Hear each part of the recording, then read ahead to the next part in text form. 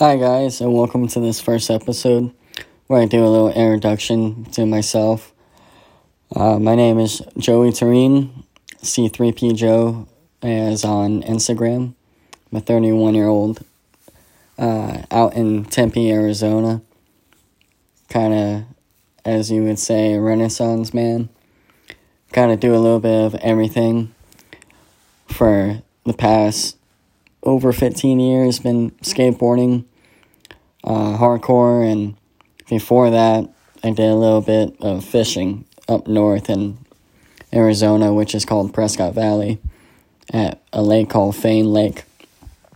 And for some of the local guys know that used to hold bass over there, I'm pretty sure it is not anymore, just because of what they got rid of, some of the certain things that you need bass to survive in or to have.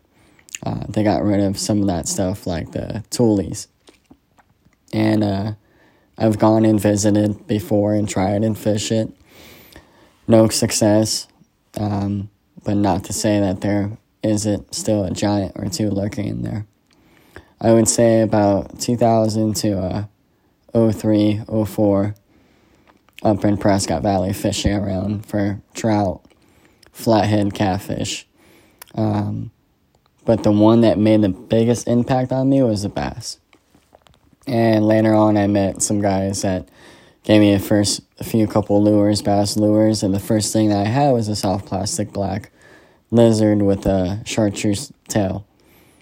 And I remember in the spawn that, now I know what the spawn is that seeing these giant pairs of largemouth, swim around together. And now it's gone. I just remember that they just seemed to take up the whole room, the eyesore in the room. And after that, came back down, went to high school in Phoenix, tried fishing around the local ponds like Indian Still, Anthem, and around there. No success. I consider them as garbage, just how they're treated and maintained, especially Indian Still Park for local guys that know. After that, skateboarding took over, and all the way up, I would say, until my broken ankle injury, about 2015, 2016, just couch surfing, eating pancakes every day, Xbox, healing up my ankle. Came across Jeffrey the King, or Jeffrey Hamilton, on YouTube, Crazy Bass Fisher.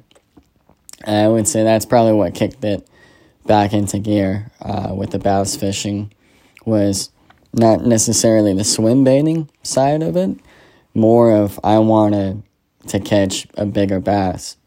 And he was local, and it seemed like, if he could do it, then I could do it. I was already going around Tempe, riding my bike around, whacking them on the crankbait around here and trying to find a 5-pounder. And after a year or two, with a lot of tactical bassing videos and Jeffrey's videos, it was always waiting the next week for the next video to come out and see, what was he fishing? Was he fishing big baits, or was he fishing conventional stuff? So once I started making more money at my job, I work at Costco out here in Tempe.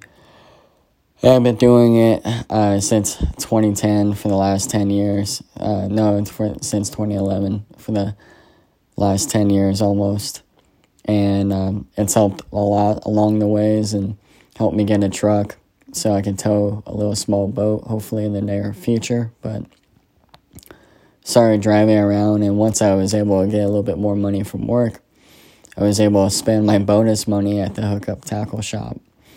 And Carmen and Ben over there are great people.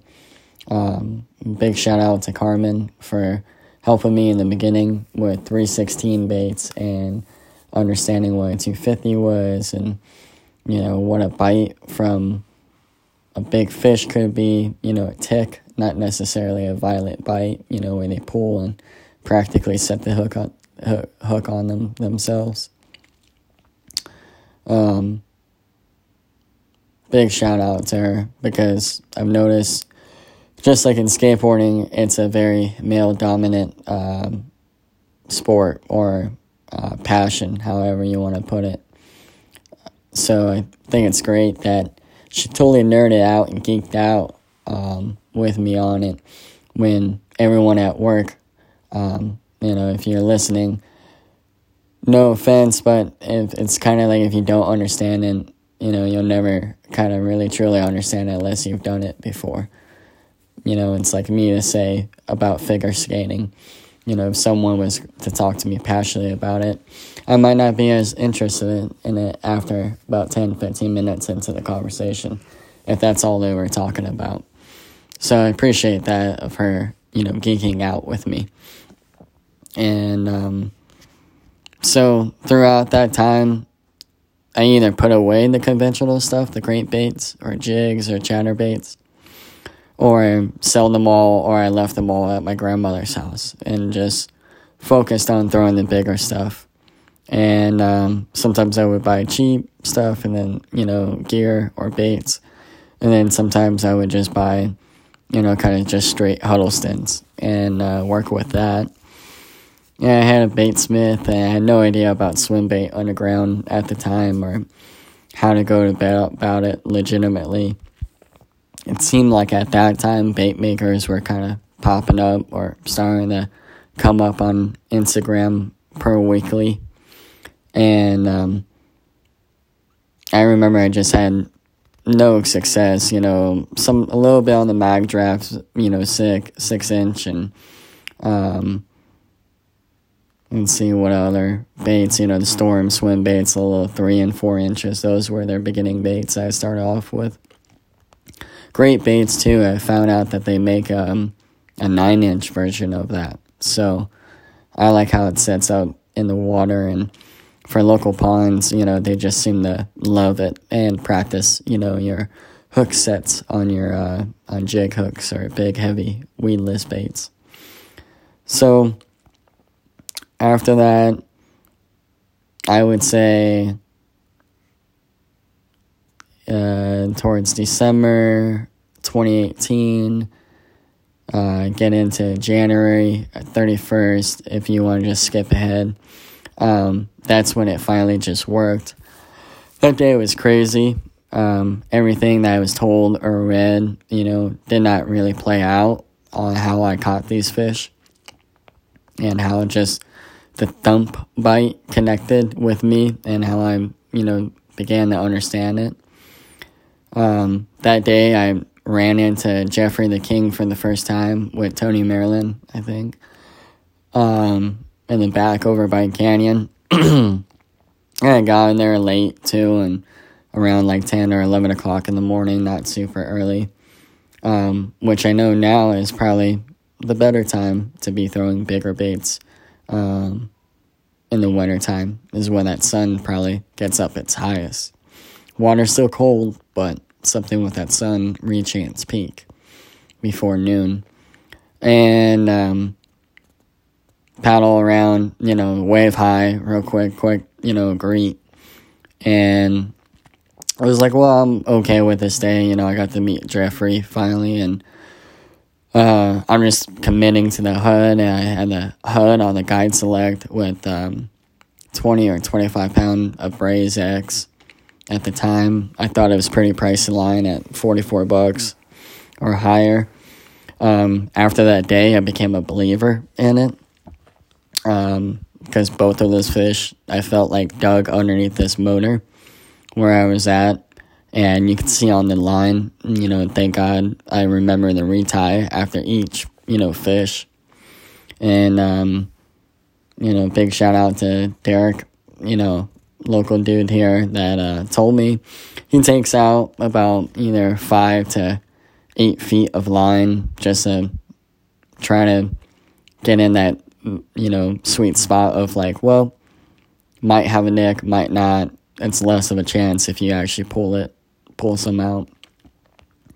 Went in the back over there, and the spot that I cast in seemed to be now what I figured out to be a spot on the spot with hard structure on the bottom, slope, and the crawl of the bait, was like skipping from cloud to cloud, how I was retrieving it. Like a tick, wasn't even paying attention to it, had the rod.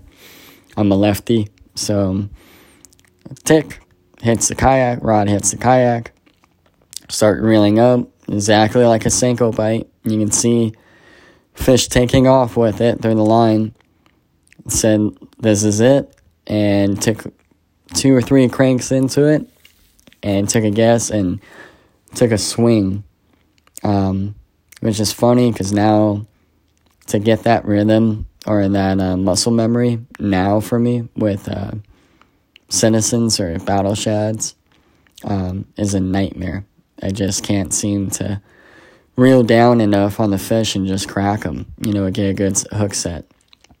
Because most of my fish on those baits have come with shad splashes, and throw it, above the spot where they just splashed at, or, real close up by the bank, they eat it. I've had them eat it out, deep and, or open, but learned my lesson not to have a snap with it, because that normally bends out. But getting back to, the first PBs, on the Huddleston, that's how it came, tick, reel down, bottom out, got the fish in the net, was completely freaking out, just from how long I had gone without catching a fish, seeing a fish. Anything in the shallows was not showing itself. I felt like I couldn't get deep enough with my kayak, and it was a pain in a 10-foot Pelican Sinin kayak just to navigate around those waters and figure out boat position and all the stuff that I know now in the short amount of time of just a couple of years. It's wild. It's insane how much you end up remembering this stuff after watching and reading and talking to guys and listening, which is probably the biggest key right there, is just listening, because once you open your mouth, you tell the world exactly who you are. So, got the first fish in, at around 3:15, 3:30. Stayed in that spot, made a different cast, hanged out for about an hour or two, and around, 5:20, 5:30, the next one came up. At that time, I think we were sort of having trout stocks, decent. The last couple of years, it's been rough for Arizona guys to get their trout stocks or find out if they're actually coming on the day that it's scheduled on, online. And just completely baffled and humbled. I had lost my uncle during that time, the week of Thanksgiving, to leukemia, and just a 15-year battle with cancer. So going to the lake was always, canyon or saguaro was always like my escape. Seeing Phoenix picture and Jeffrey put new videos out, I didn't know where the spots were at and stuff like that, was caring. I had never really experienced that, where like you can go to a real lake outside of Phoenix, just an hour away. Once I figured that out, I was hooked. And I've gone so many places since then in my truck, just fishing around. And it's been great. It'd just be better if I had like a little boat. So I unhooked them and, took photos. Didn't even know how to really weigh a fish or took a photo right. I knew how to hold them, right and stuff. Just don't break their jaw. Once a fish becomes after 5 pounds, I hear, or even less than that, probably up to 4, down to 4, you break their jaws because their crunches are, so strong and muscle that when guys hold them sideways, and their lip looks all, bent, or their head looks all sloped down and, weird, and that's actually hurting, the fish. Not that I speak fish, but from other experienced guys and expert guys and biologist guys I've talked to, they have said that. So those fish came, and then shortly after, I was able to get my first 5-pounder on the bull wake. Pretty awesome bite. And then after that, I have pictures on my wall of most of the good, decent fish that I've stuck for the last year or two. Kind of surprised at quite a few pictures that I have up here. Probably the last, since throwing bigger baits. And it didn't even start out as swim baits. It started out like 10-inch worms and deep diving crankbaits and that kind of stuff that appeal to bigger bass and jigs. So it's crazy that now it's coming full circle, at least from how I'm explaining it, that I'm not being so stubborn to not throw the jig every now and then when the bite sucks. Why commit when the bite sucks? And from Matt Magnone on his latest Cast and Crank podcast. Excellent podcast. Good episode. Highly recommend you check that out. And since then, it's been a grind. Up until recently, I've had some success traveling outside of Arizona, but those trips like that I had been doing for a while. I think that was probably my 9th or 10th trip out to San Diego just to have, a successful fishing trip. All the others have skunked or dumped fish at Murray, and not giant like that. That was kind of unbelievable, but that's for another episode. We'll probably end it at that. That's the introduction right there. My fishing history, and the podcast is why I wanted to create it, was for guys like me who are only a couple years in, as I saw it, was what in skateboarding has as Tampa Am, or how Thrasher represents or shows off amateur guys.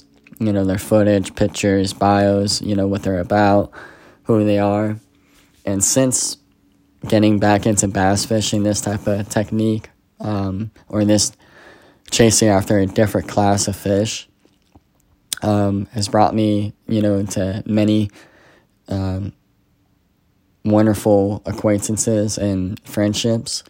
Now that I never thought I would have people out in California or other states where, if they wanted to go fish or hang out, and hit them up, and they just want to go out and, fish. They're not worried if you go to spot burn or kook out, or, because you develop a relationship, talking, sharing things, and, sharing stuff through the struggle too. So it's been a pleasure, and, I can say that everyone I met, since then, and going out to, UFO meetup and Fred Hall and stuff, it's all been great, and I'm even more addicted into it now. So what I wanted to do is get guys like that as an amateur level, or guys outside, let's say, fish biologists, to help us understand what might be going on in our lakes and how to chase after that different class of fish. And amateur guys that I talk to online, or, certain guys that come across, that were up there back in the heyday, and kind of disappeared for a little while, and they're just kind of off doing their own thing.